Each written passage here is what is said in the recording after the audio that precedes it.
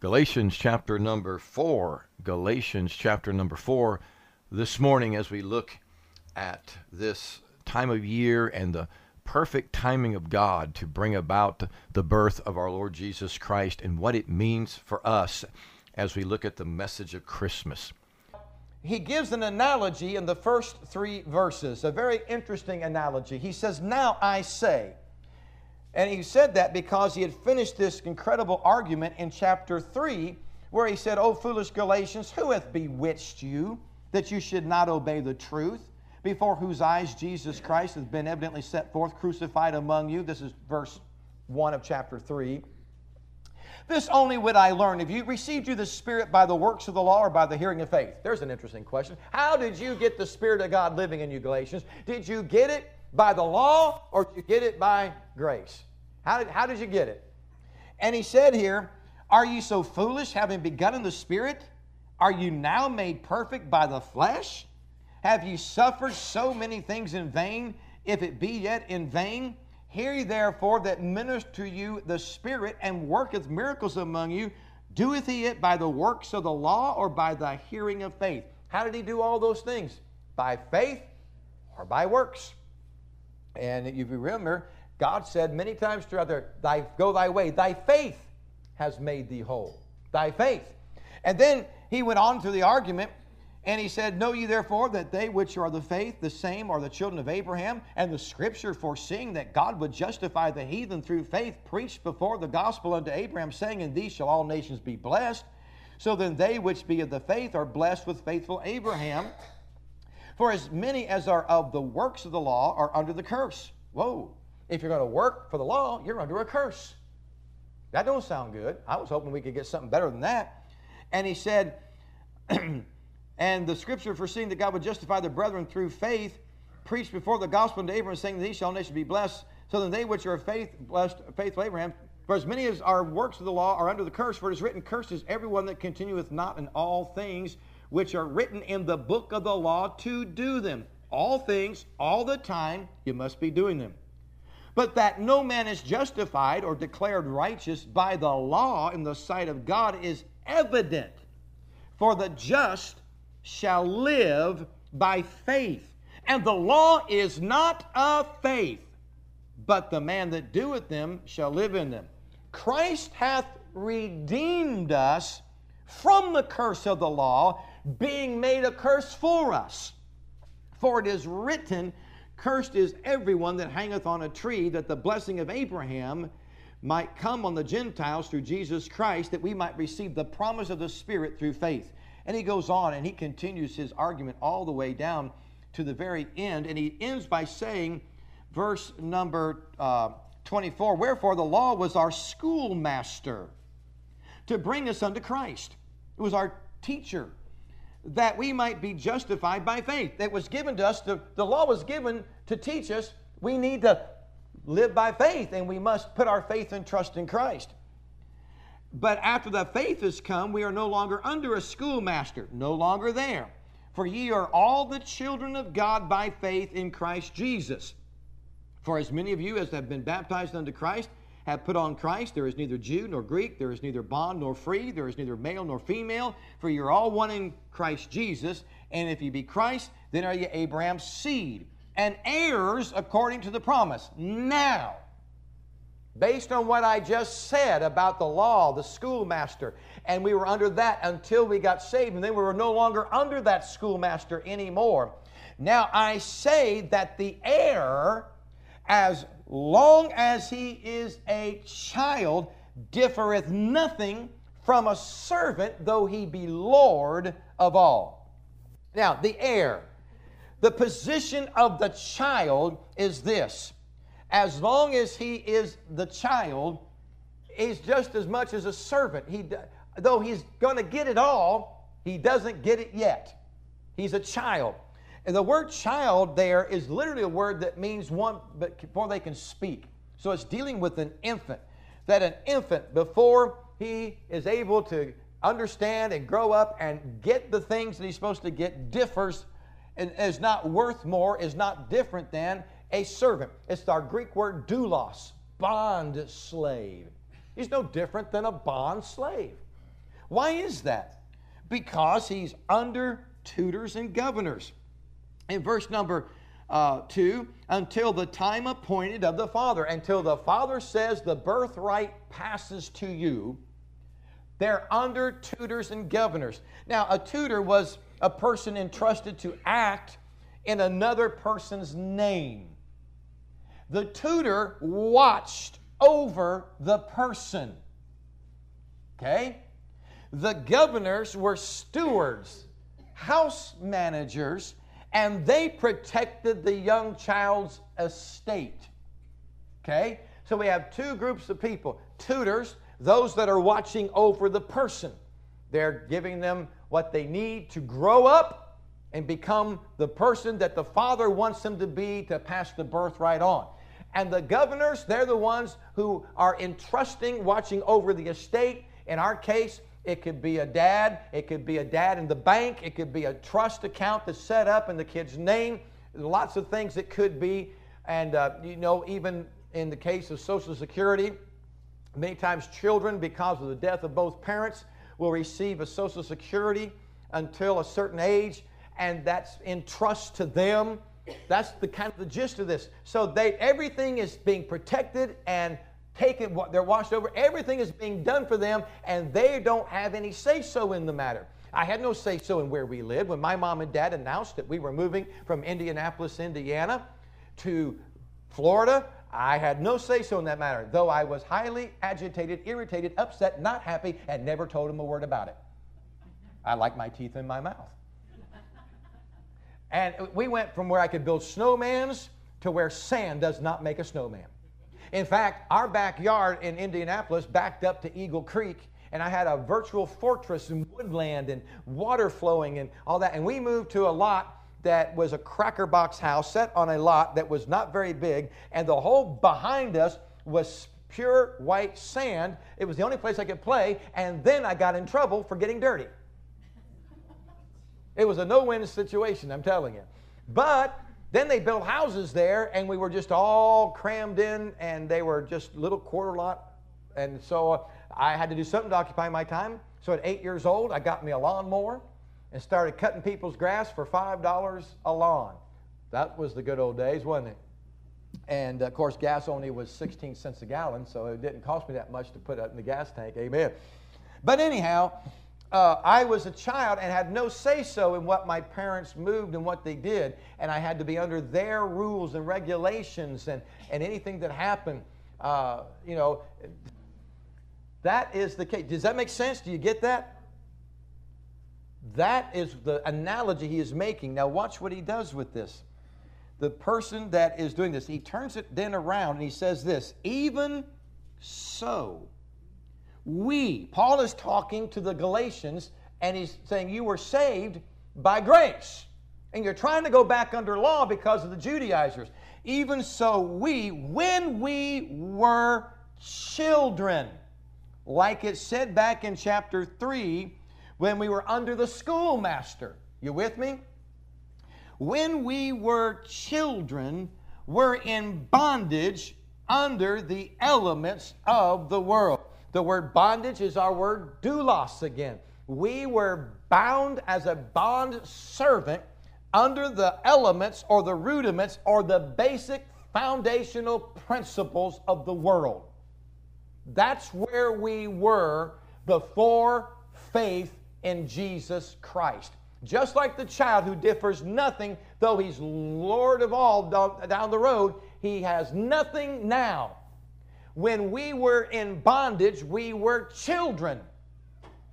Infants had nothing that we could understand. We didn't get it. We didn't understand the gospel until the Holy Spirit came. And I'm telling you, I'm so sick and tired of people getting saved without the Holy Spirit, it drives me nuts. You cannot get saved apart from Holy Spirit conviction.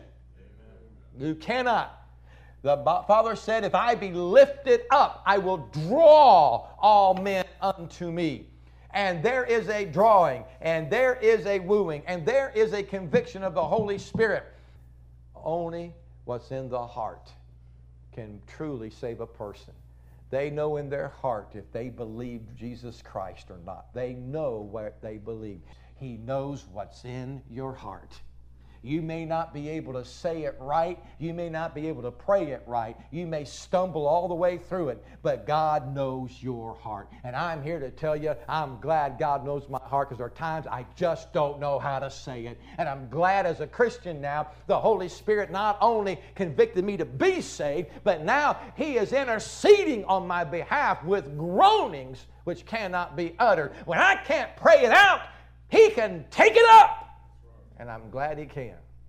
Well, I'm glad to tell you, He said we were in bondage, but something changed. He said we were in bondage under the elements of the world, but, divine intervention is in those two words, but God. But when the fullness of the time was come, God sent forth His Son. The first thing I want you to see here is this. He sent forth His Son. The word fullness of time means when the number, fullness, complete, was filled up, when the exact moment was that it was supposed to be, was come. Aorist tense. When that specific point in God's calendar was reached. I'm glad God has a calendar that's right on time.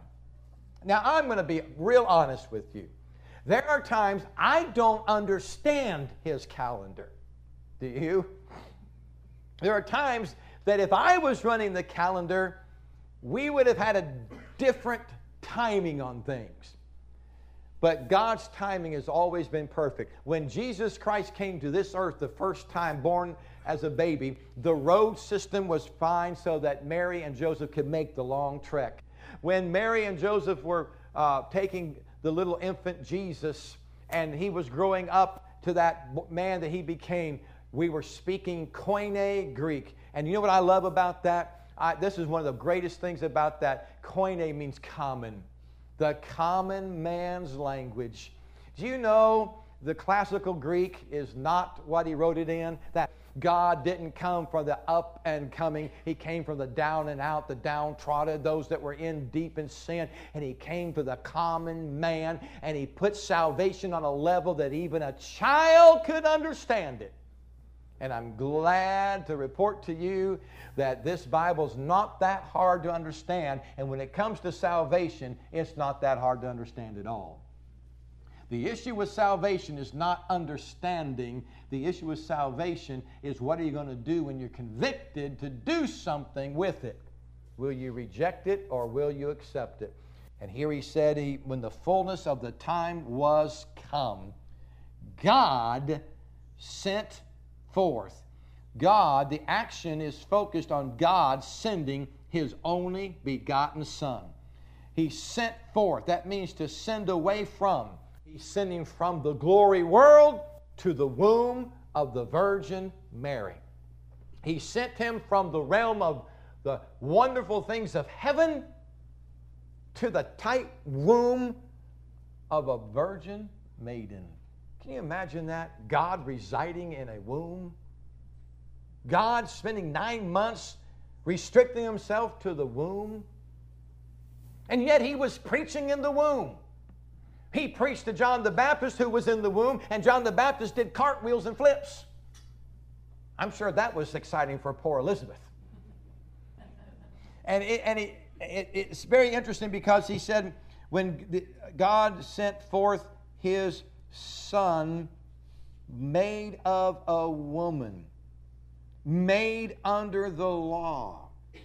First we see made of a woman. It means that there was separation from the womb, but there was more than that. It includes the entire human nature of the Son was derived from His mother, because Joseph was not the father.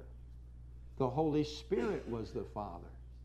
The idea of this is carried very clearly that there is no earthly paternal father here. There is the spiritual Father, and it's through the seed of the Father the sin nature carries, and Christ could not have a sin nature, so we bypassed the Father of the earth and went with the Holy Spirit. Amen. It's called the virgin birth for a reason. It's supernatural for a reason. And you have to believe it to be saved. For if you don't believe that, then you are putting your faith and belief in a person that has a sin nature and needed someone to save them. Then I want you to see that it says here, made. The word made means to come into existence. That means from his pre-existence as Christ, he made his entrance into this world as a human. That's his beginning point as a human when he walked this earth. He began as God in the flesh, but he always existed as the Son of God in the spirit realm for eternity past, wherever that goes, because you can't trace it back because God has always existed. Made under the law. He lived sinless under the law. He lived under the law without any failures of any kind, proving that he was indeed fit to be our substitute. There's a verse that people love to use to prove that Jesus could have sinned. One verse. Man, I would never hang my doctrine on just one verse. And a lot of them hang it on this one verse, which is this: he was tempted in all points as we are, yet without sin. And they reason from a false knowledge of the word tempted that he cannot be tempted like I am unless he can sin. If he can't sin, he can't be tempted as I am. The word tempt means tested to prove. We're tempted, we're tested to prove we don't have it. Jesus was tempted just like we are to prove he had it. Sinless, spotless, Son of God. He was tempted in all points like we are to prove positive to the world he is able to go to that cross and take our sins upon him as the sinless substitute. Therefore, he is the only one that can save. Thus he said, I am going to prepare a place for you. And if I go, I'll come again and receive him to myself, that where I am, there you may be also. But I'm going away. And Philip says, where are you going? We don't know the way. He said, yes, you do. If you know me, you know the way I'm going. I am the way, the truth, and the life, and no man cometh unto the Father but by me. There's no other way. There's no other way to get to heaven. It'll only be through him. So he had the fullness of God's timetable, when the roads were right, and the language was right, and the place was right, and the people were right, and God had everything in place. And by the way, all the Old Testament is simply God putting the chess pieces where he wanted them.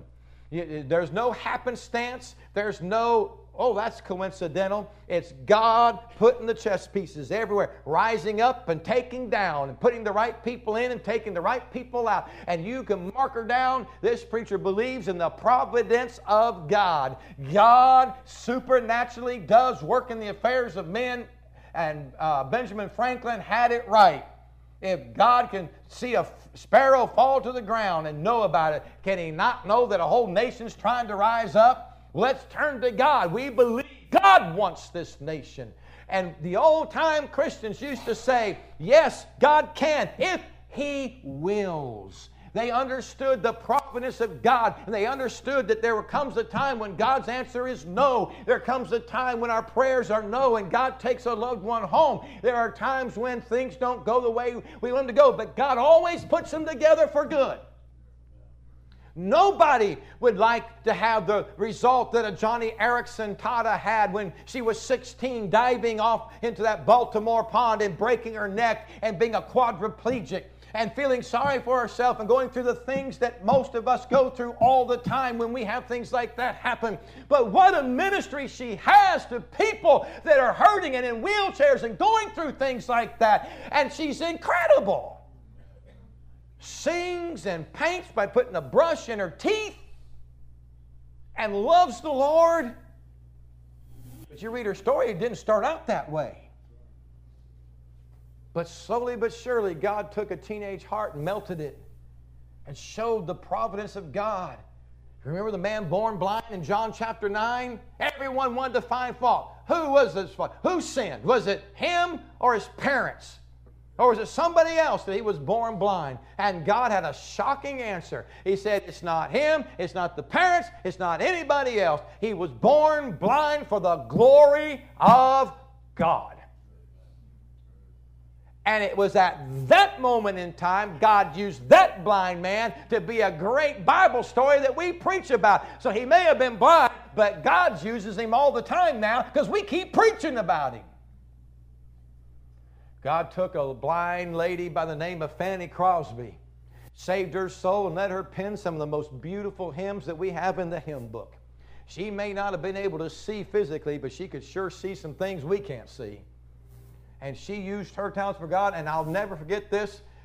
When I read her autobiography, that means she wrote it.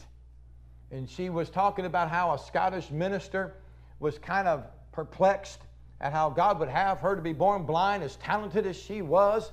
And she rebuked him and said, if I could have petitioned one thing of my Creator before I was born, it would be that I would be born blind. For now, the first things that my eyes will ever see will be the face of my Savior. Whew. There's an attitude that I'm not sure I would have had. At 8 years old, she wrote this poem. Oh, what a blessed soul am I, although I cannot see. 8 years old, folks. I am resolved that in this world contented I will be. How many blessings I receive that other people don't. To weep and cry because I'm blind, I cannot and I won't. Ouch. I wish I hadn't said that, because now I feel like I need to repent. Anybody else? Watch this now. Why did he, at the fullness of time, why did God send forth his Son made of a woman made under the law? Verse number 5. To redeem them that were under the law. Wow. To redeem. The word redeem means to ransom. It's our great word ex agorazo, which means to buy out of. He bought us out of the marketplace of sin, took us out of that stenchful, sinful place that we were in. He made a purchase. And the reason why I use that word there is he's talking to Galatian Christians who are trying to go back under the law. And he says, why would you want to go back in when God bought you out? He got you out of that marketplace of sin. You want to put yourself on the law, which will turn the spotlight on. You still have sin in your life you got to deal with. But under my blood, under my atonement, under my redemption, that sin that you do today is under the blood. It's all forgiven. I made a payment in full, and every time you sin, it is taken care of. You know my illustration. I've used it 150,000 times. It's the best one I know. So I'm going to use it again. It's not that I run my credit card bill up and someone pays it off. That would be good. If you have a $20,000 credit limit and you have $20,000 on the credit card and someone paid it off, you'd be going, hallelujah, glory. You'd be telling everybody. But my friend, that's not what God did. He did not pay your debt off one time. It's as if once he paid off the whole sin debt, he paid off everything he knew would be charged to it. So as you keep making little things that end up charged, it's already been paid for by the blood of the Lamb. So every time you have a charge, it's already paid. It's like carrying a credit on your account instead of having a balance. Now, I don't know about you. If I had a charge card like that, Christmas would be no problem. Amen. That's what Jesus did. To redeem them, where were they? That were under the law. Well, wait a minute. Galatians, did you get it by faith or did you get it by the law?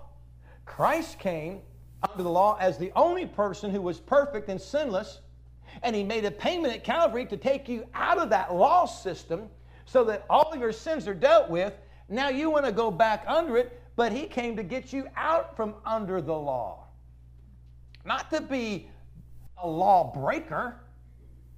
He saved you. but to give you grace when you just mess up under the law. But that's not all. He had a lot more purpose in there. You see, when He redeemed us and you trusted Him by faith, you were born again. You became a child of God. You were birthed into God's family. But look what He says, that we might receive the adoption of sons. Now, I preached on this before, right after we got Luke. We preached about being adopted. But you understand what he's saying here is? He's saying when we were under the law, we were nothing. We were like that child that was going to inherit everything, but don't get anything. But when we get saved, we're like that child who is now grown up and become the heir, where the father, at the time appointed to the father, gives them the birthright. So when we get saved, we're no longer infant children. We're now born into the family of God, but we're then adopted into His family. And the word adopted means to place as a son. And when I read this young man's paperwork to you, do you remember it said that now it placed him as a legal son, as if born to us under the eyes of the Lord. I'm sorry, out of the eyes, well, the Lord too, but under the eyes of the law, based on that adoption, and we're just waiting now for the birth certificate. The birth certificate is going to show that Luke was born to Roger and Melody Walton. That's what it's going to say on the birth certificate. But do you understand? God places us as a son. So we've been born into this sin-cursed earth. We've been born again, and then we get the birthright. We're placed as a son, which makes us an heir of God. Now, all of a sudden, I've got rights I never had, and may I say to you, rights I do not deserve. There ain't one of us that deserves to be redeemed, let alone to be placed as a son right along with Jesus Christ, because another passage says we're heirs with God and we're joint heirs with Christ. What He owns, we own. Well, what does He own? Well, my Father owns the cattle on 1,000 hills, the wealth in every mine. Forget about that. I want to see heaven. What do you think we're going to see that nobody's seen? And they can send all these crazy spaceships. They're all excited because one of them's going to reach Pluto soon. And then we're going to get these better look at Pluto. Well, big deal. What do you think we're going to see that God's made that goes way beyond Pluto? But I think there's a whole lot more beauty we're going to see than what we can. I don't believe there's any way in this world we could describe it, because Paul wouldn't. Not only could Paul describe it, he wasn't even allowed. He wasn't even allowed.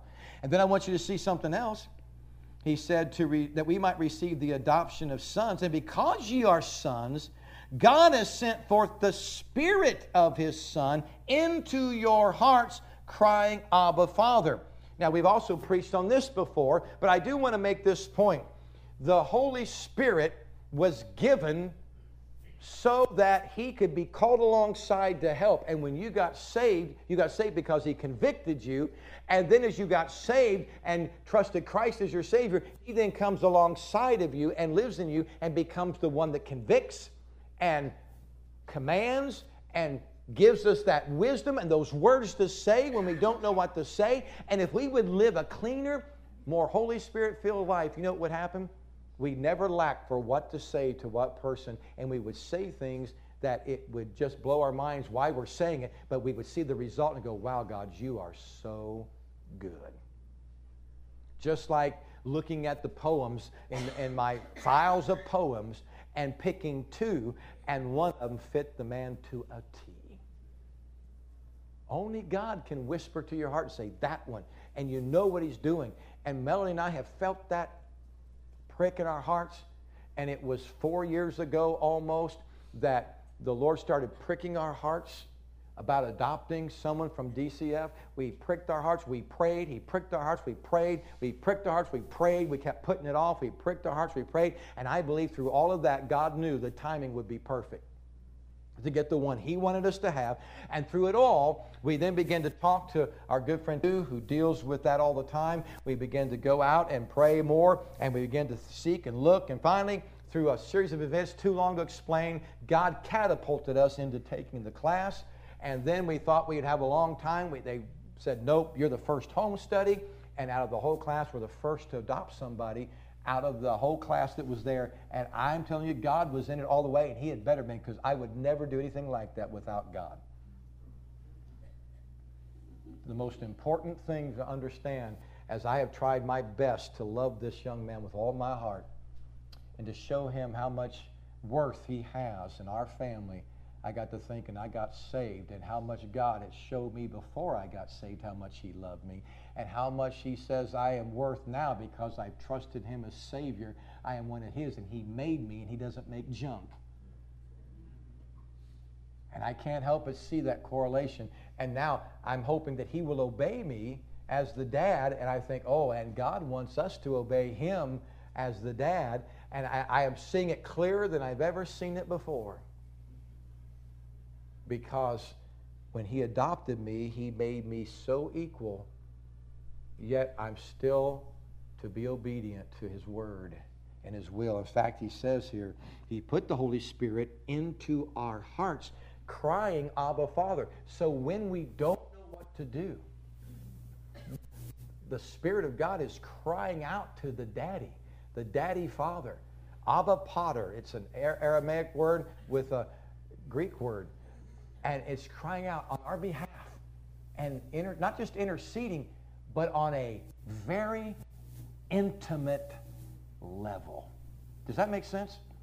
God is getting from the Spirit of God a very intimate report of what we need as he intercedes on our behalf. Sounds like we're in good hands. Forget the commercials with the insurance company. We're in good hands with the Lord. In fact, my Bible says that we're in God's hand. And we're in Christ's hand. And Christ's hand's in God's hand. It goes something like this. My sheep hear my voice, and I know them. And I give unto them eternal life, and they shall never perish. Neither shall any man pluck them out of my hand. My Father which gave them me is greater than all, and no man is able to pluck them out of my Father's hand. We're so secure, we're in his hand and in God's hand, and you're not going to pry Christ and God's hands open. Not going to do it. I had someone tell me when I was telling them that, they said, "You're right, preacher. You're absolutely right. No one can take us out, but we can walk off of his hand." I said, I'd like to see you try to walk away from his hand if he didn't want you to fall.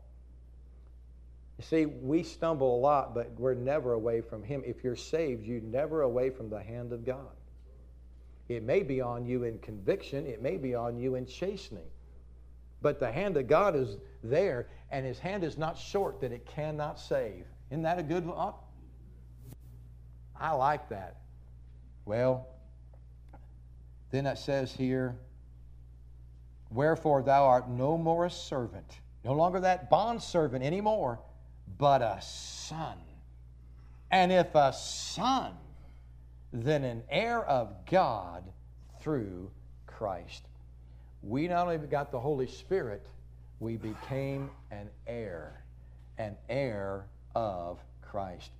The adoption brought heirship. We are a recipient, a possessor, an owner, an inheritor, and we got it through Jesus Christ. So what's this time of year all about? When the fullness of the time was come, God sent forth his Son, his only begotten Son, made of a woman, made under the law, to redeem them that were under the law, that we might receive the adoption of sons. So I wonder this morning, have we lost the meaning of Christmas? It's not about how many gifts you get. It's about the greatest gift that was ever given. The only gift that I know that changes your life to the tune of destination hell to destination heaven. Nothing else will do it.